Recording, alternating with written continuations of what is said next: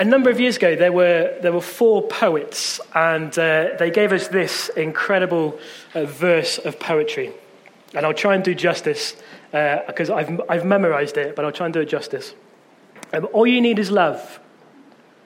All you need is love. All you need is love. Love. Love is... There you go, you know it too. It's a great song. I love that song, obviously by the Beatles. It was a song that really launched and reflected the culture of the time.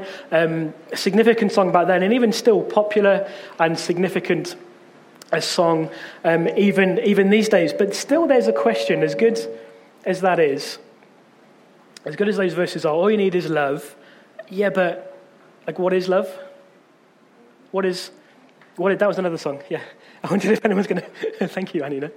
You noticed that. What is love? But like, what is it? What does love look like? There'll be no more song lyrics, so you don't have to worry about that. What does love look like? If all you need is love, like, what does that look like? In my lifetime, I was trying to think, like, who's famous for showing love? Who's famous for showing care?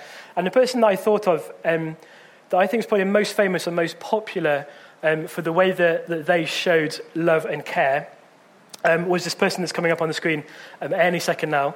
Next one.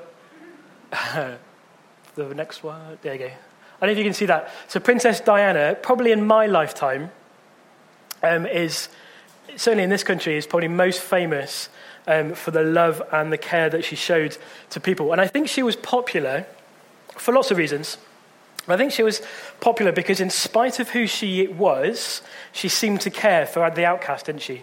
So here with the victims of mines accidents, those with AIDS patients, despite of who she was, in spite of being the Princess of Wales, she cared for people, didn't she? And I think that was part of her popularity.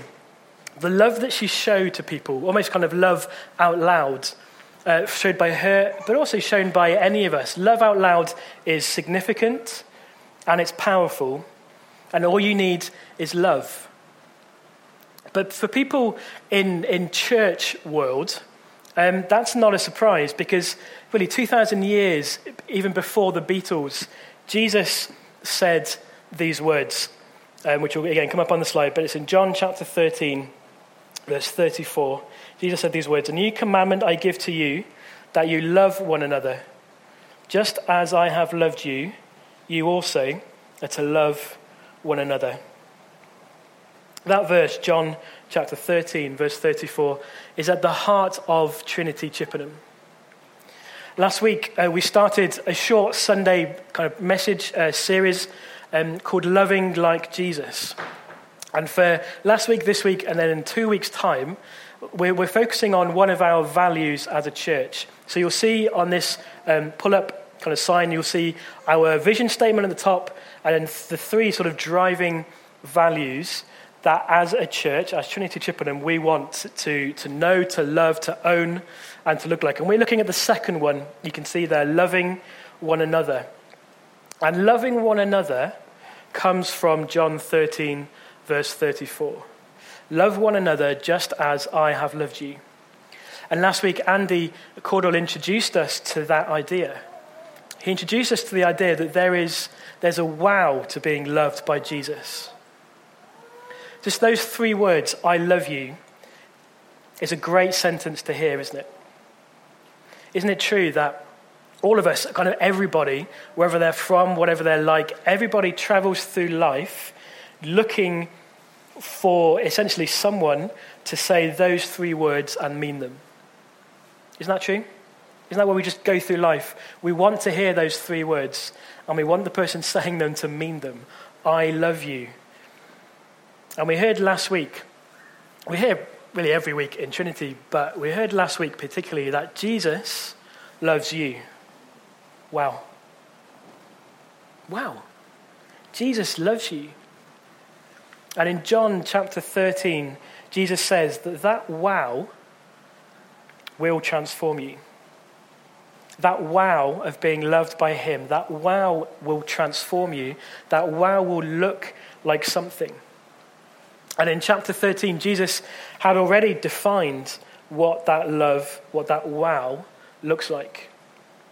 So if you want to grab your Bible on page 900, John chapter 13, this is the chapter that we're focusing on over these 3 messages last week, today, and as I said, in a couple of weeks' time.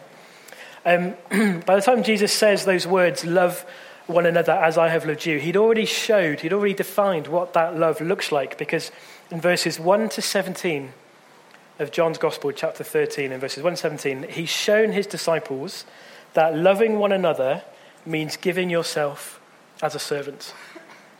Loving one another means giving yourself as a servant.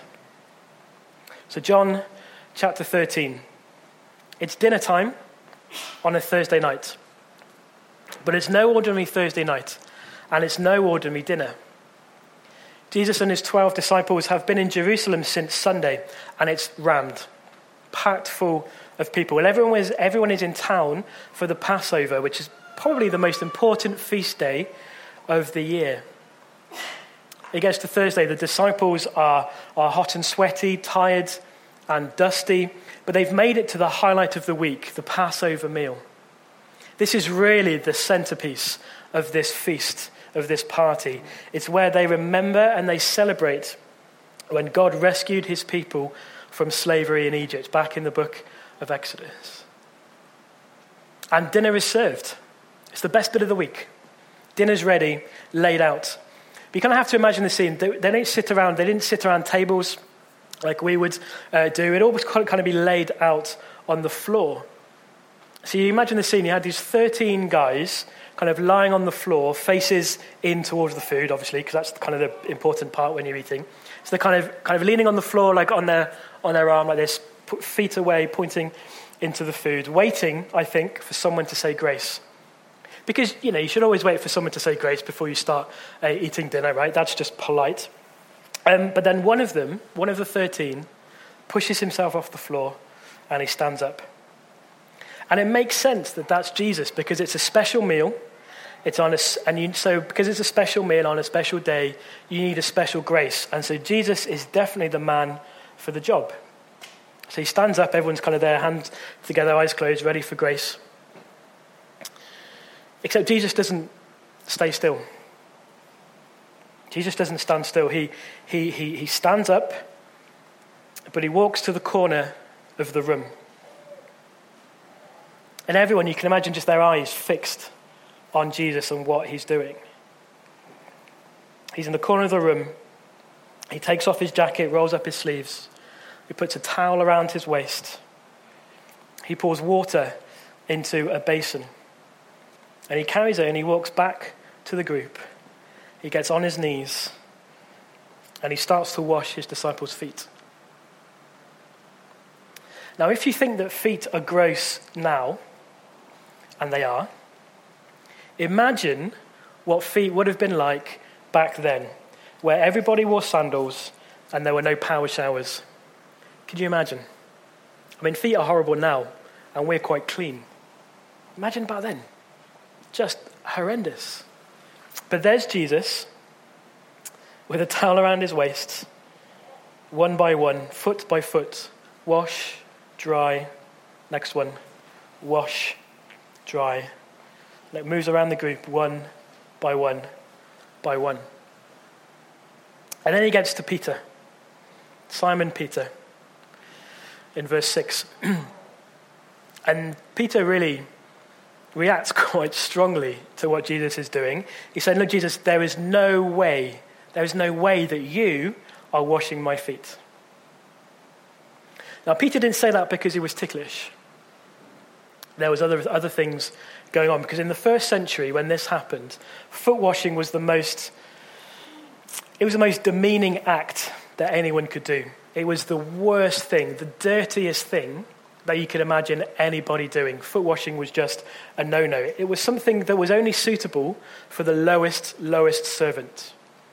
If you had a foreign slave, you got them to do it, because they're like the least of the least. Washing feet was gross. It was horrible. Peers, friends wouldn't wash each other's feet because it was gross. Leaders certainly wouldn't wash their followers' feet.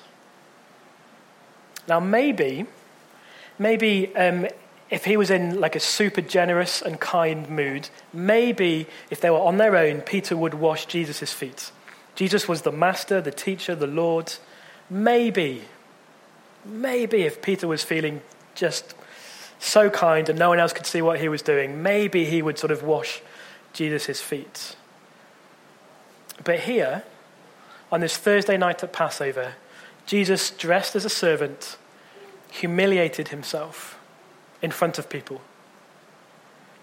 He humiliated himself at the most important dinner of the year. Have a look at verses 6 and 7. Jesus came to Simon Peter, who said to him, "Lord, do you wash my feet?" Jesus answered him, "What I'm doing you don't understand now, but afterwards you will understand." Essentially, he's saying this: look, Peter, something bigger is going on.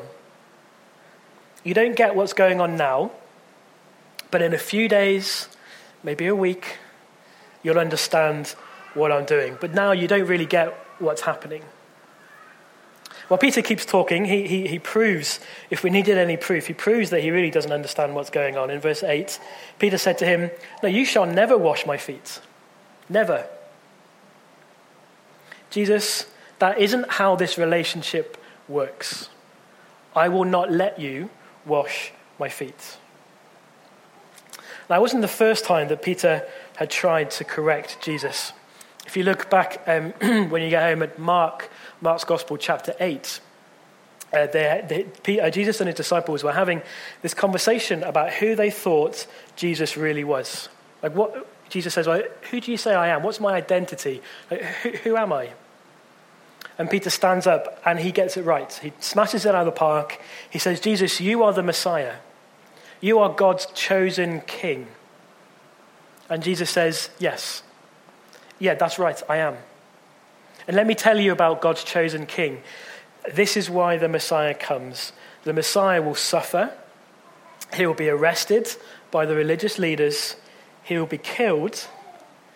And after 3 days, he will rise again." And Peter jumps straight in. Straight away. I imagine it even before Jesus finishes that sentence. Peter is up and he's in Jesus' face and he says, "No way. Jesus, the Messiah does not die. You don't understand enough about the Messiah. That is not how this works." And John 13, Peter is really doing the same thing. This is not how this works, Jesus. This is not how this works. Verse 8, Peter said, "You shall never wash my feet." Jesus answered him, "If I don't wash you, you have no share with me." Simon Peter said to him, "Lord, not just my feet only, but also my hands and my head." Okay, Jesus, you have to wash me? You have to wash me? Well, okay, hey, wash everything. Wash everything I have, just wash me. You've got to admire Peter, don't you? You've got to sort of like him. I mean, he was wrong 99% of the time, but man, he was keen. He was super keen. And I think at this point, Peter was maybe starting to realize that what Jesus was doing was more than just cleaning feet. If you have to clean me, okay, just give me everything. Verse 12. When Jesus had washed their feet and put on his outer garments and resumed his place, he said to them, "Do you understand what I've done to you?" Probably not, Jesus, but carry on. "You call me teacher and Lord, and you're right, for so I am. If I then, your Lord and teacher, have washed your feet, you also ought to wash one another's feet. For I've given you an example that you also should do just as I have done to you. Love one another just as I have loved you." The wow of being loved by Jesus looks like something. Loving one another, for the disciples there and for us here today, loving one another means giving yourself as a servant. Now, what is the 21st century equivalent of foot washing? I didn't bring any, bowls with water and soap and things, so I don't think the point is just to go around washing everyone's feet all the time. Thank goodness. But what's the equivalent? What's Jesus kind of equating today with what he was doing in that room at that Passover? Well, I don't really know, I guess. I guess it's a lot of things. I guess it's anything that a servant would do, I think. Anything that a servant would do. Things that are messy. Things that go unacknowledged. Things even that go unnoticed. Giving up your time, your energy, maybe your money for other people. Maybe even risking your reputation to give yourself as a servant. Loving one another today for us, for literally you and me, loving one another means giving yourself as a servant. Man alive, that's hard, isn't it? I hope you were kind of thinking that. I was like, man, that is tough. Giving yourself to people who you like is hard enough, isn't it? Anyone with me on that? Yeah? Giving yourself to people that you like is hard enough. But Jesus didn't discriminate, and so we shouldn't either. So giving yourself to other people, not just that you like, not just sometimes, but giving yourself to one another that is in this room, that's hard. I want to tell you a little secret, that there are 2 ways that I cope with challenges like that. Do you want to know what they are? 2 things. Here we go. First thing, first option, first way that I deal with that kind of challenge is that I ignore it. Do the whole sort of close your eyes, fingers in your ears, la, la, la, because it's just too hard. It's just too hard. Why should I bother doing something that is that hard? Life is hard enough as it is without giving yourself to other people. Seriously, it's just too hard. Why should I bother? I'm just going to look the other way. To sort of keep your head down. Others are probably going to do it. If I've noticed something, then, look, I don't notice things very well. I'm like a boy, right? So if I've noticed it, someone else is bound to have noticed it. So I'll just keep my head down and I'll, walk away, didn't see anything, and I'll leave someone else. That's obviously a problem, isn't it? That's obviously wrong. Jesus says later, towards the end, and again we saw this last week, John 13, even verse 35, Jesus says that people will know that we are his disciples when we love one another. People, as in each other, people out there that don't come to church, just people, everyone will know that Jesus' love is worth a wow when we give ourselves to each other as servants, when we love one another. So looking away and keeping your head down, it's not a very good option. But that's okay, because I've got 2 options. And the second one is this. I grit my teeth and I hold my nose. Do you know what that feels like? The thing is, right, in church world, in some circles anyway, I'm this is going to sound stupid. In some circles, I'm quite respectable. Now, before you shout anything at me, it's obviously stupid to even kind of think about that sentence. Comparing yourself to other people is nonsense. It's not a Christian thing to do. It's not a godly thing to do.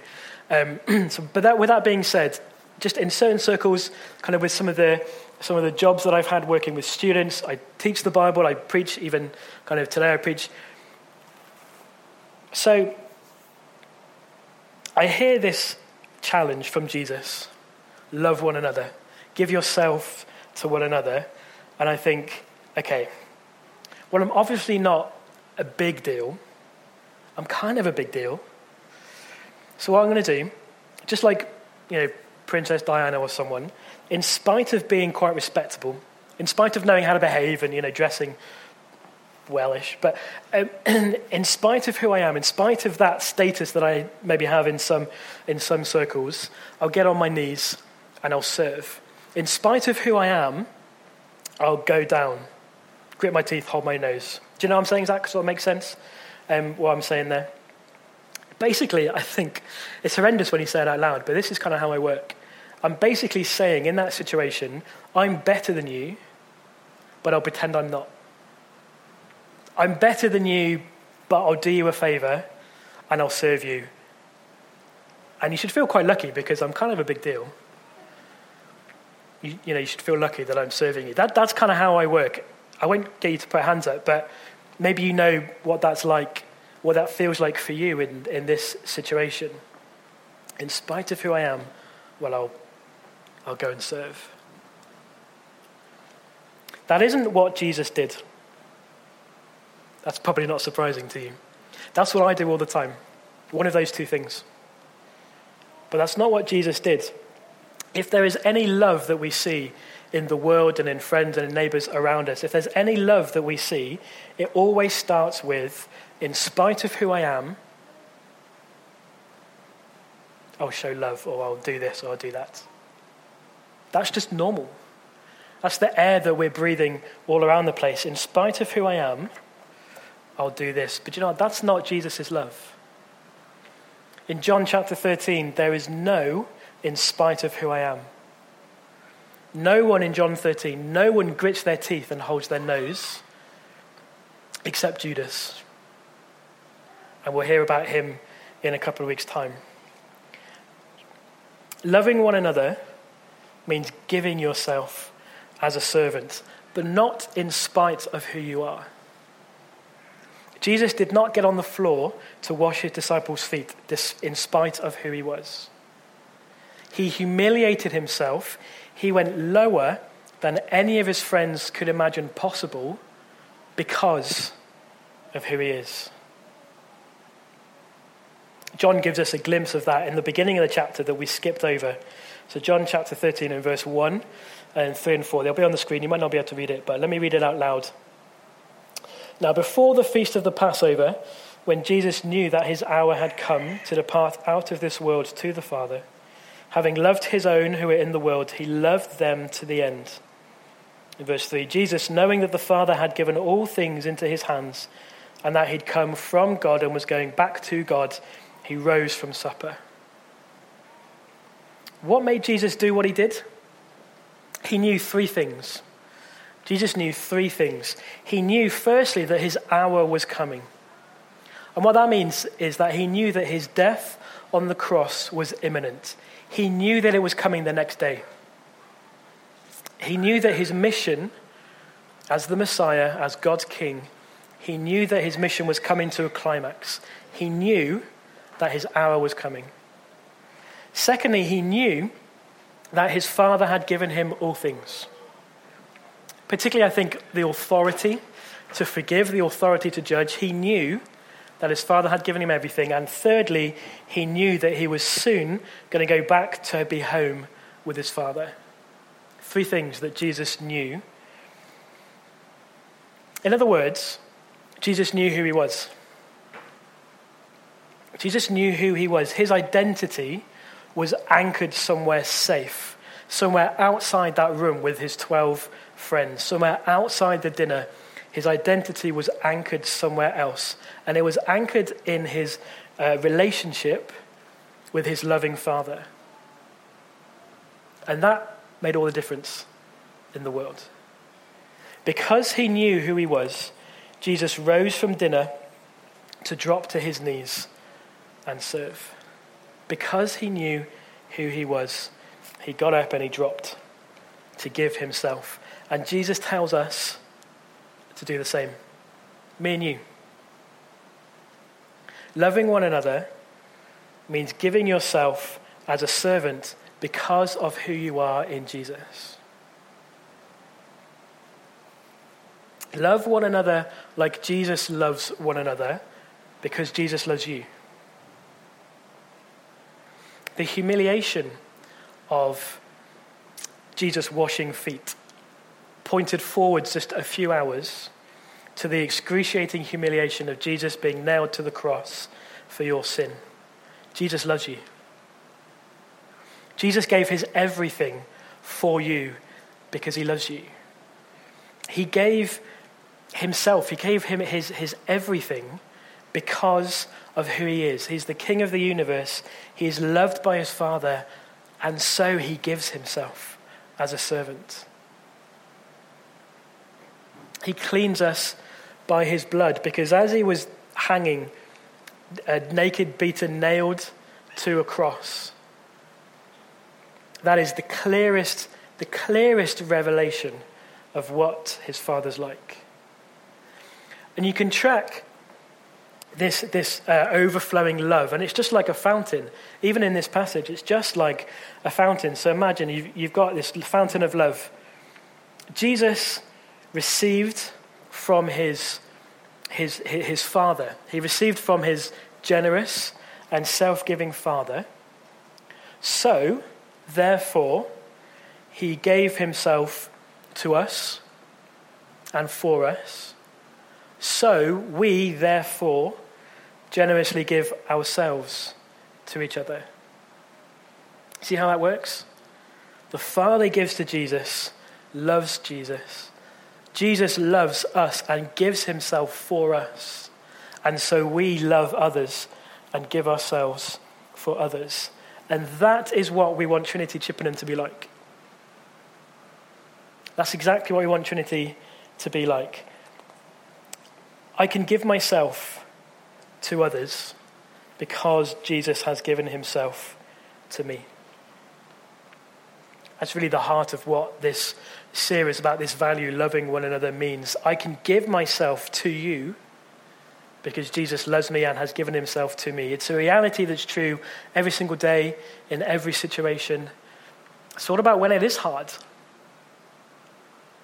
What about when it is hard? What about when I don't want to be a servant? Which, let's be honest, is pretty much all the time. Like, how do you do it? How do you do this? Even if you're with me so far and you agree that that is what Jesus is really saying, even if you agree that that's what Jesus is calling us to as people in this church, like, how do you do it? Well, when I feel like I'm looking the other way, or when I feel like I want to look the other way, the answer isn't just to grit my teeth. That's not the challenge. If I feel like that first option is coming, I think, okay, I'm just going to turn away. If I feel myself starting to just turn my back or keep my head down, the answer isn't just, okay, I'm just going to grit my teeth and do it anyway. Because remember, I'm better than you, but I'll pretend I'm not. The answer is not gritting your teeth. But what about if you're doing something, you're giving yourself, you're serving someone in whatever kind of way, but you realize that you're gritting your teeth. You realize that you're holding your nose. Well, the answer isn't, well, just grit harder. Okay, this is really hard. Take a breath. Grit harder. That's not the answer either. There is an answer in that situation. And the answer is verse 8. John 13, verse 8. After Peter had said, "You shall never wash my feet," Jesus said, "If I do not wash you, you have no share with me." That's the answer. When you feel like you want to turn your head or keep your head down, turn your back, when you feel like you're gritting your teeth in a hard situation, the answer is, remember John 13, verse 8. Know that you have, if you're a Christian, know that you have been washed clean by Jesus. Not just a little bit clean on your feet, but clean from the inside out. The only way in, the only way on, is for Jesus to have washed you. And that's it. Your identity, if you're a Christian, is anchored somewhere safe. Your identity is anchored somewhere outside of the room, outside of the situation that you find yourself in. Whatever situation, whatever day, your identity is safe somewhere else. It is safe in Jesus. Jesus really does love you. Do you want me to say that again? Jesus really does love you. He has rescued you from slavery. He has cleaned you by giving you his life. And the wow of that love will transform you. And if you don't feel wow at that love, don't keep your head down. Don't grit your teeth. But you go to Jesus and you say, "Jesus, I don't feel the wow today. Can you just remind me again?" Go to a friend in the church and ask them to take you to Jesus and say, "Look, I don't really feel the wow today. but can you remind me that Jesus loves me? There is a wow of Jesus loving you, and the wow will transform you.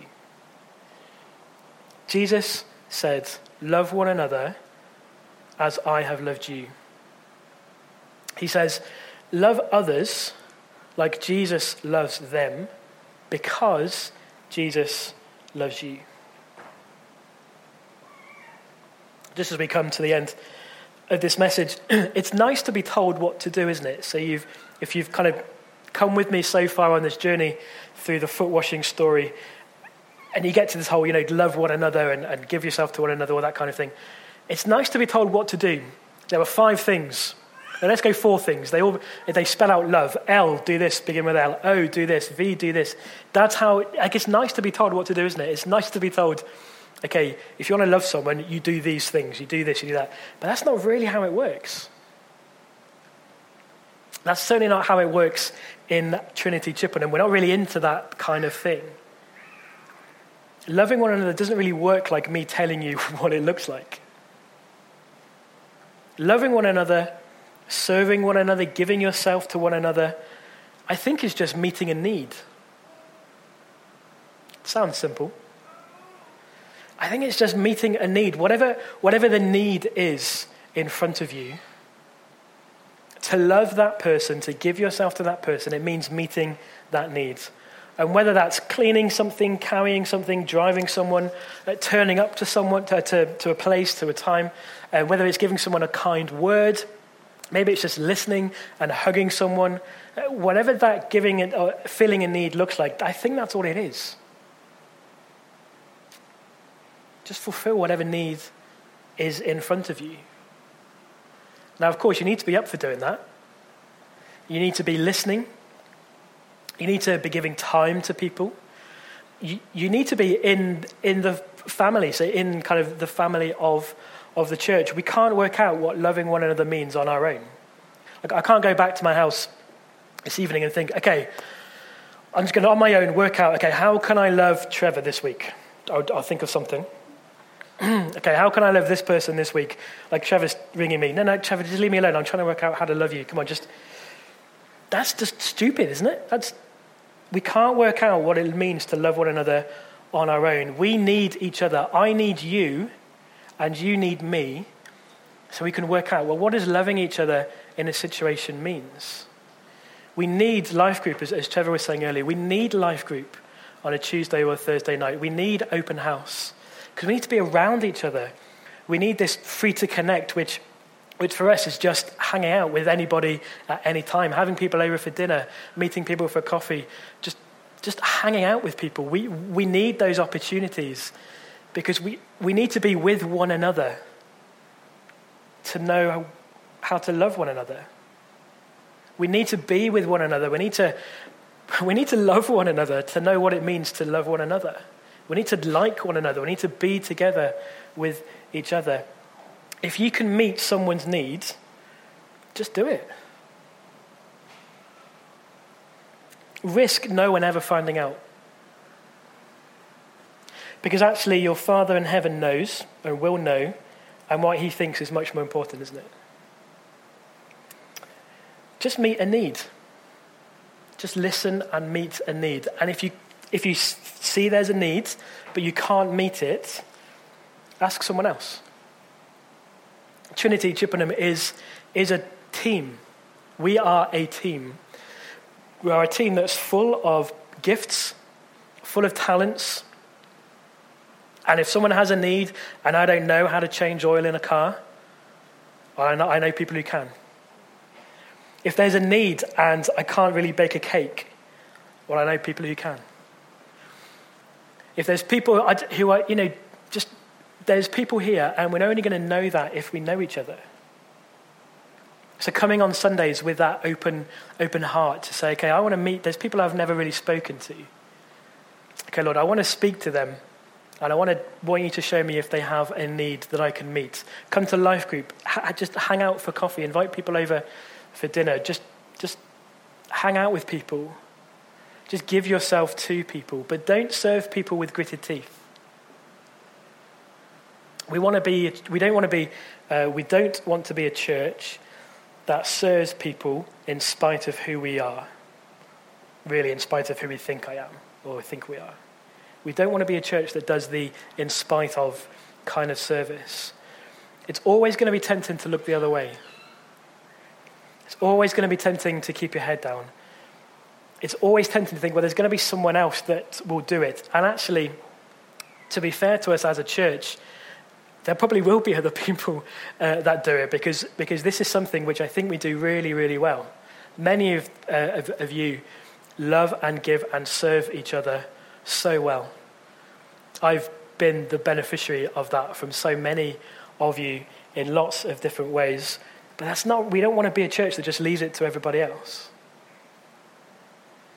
In every situation, in every conversation, your identity is anchored somewhere safe.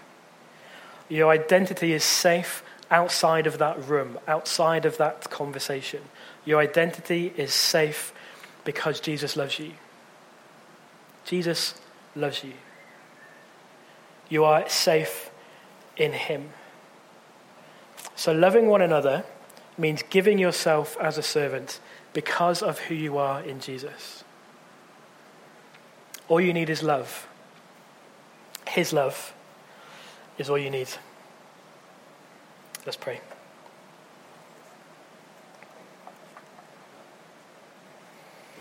Father in heaven, we just thank you for the wow of the truth, the fact, the reality that you love us. Thank you that Jesus loves us, but we thank you, Father, that you love us too. And you love us even as you love your son, Jesus. And that is mind-blowing, that's heart-exploding. Father, we admit that we don't feel that wow every day. Maybe we don't even feel it every week. Maybe we haven't felt that wow for months. I pray, Father, that this afternoon, even here, that we would know your love for us again, or for the first time. I pray that our hearts would be beating faster because you love us, and that because you love us, because Jesus has loved us and given himself for us, we can give ourselves to other people with no reward, no praise, no respect, no anything. I pray that that's the kind of church we would be. I pray that that's the kind of people we'd be, and I pray, Father, that that's the kind of person I would be. That I would serve and give myself to these people here around me because you love me. Amen.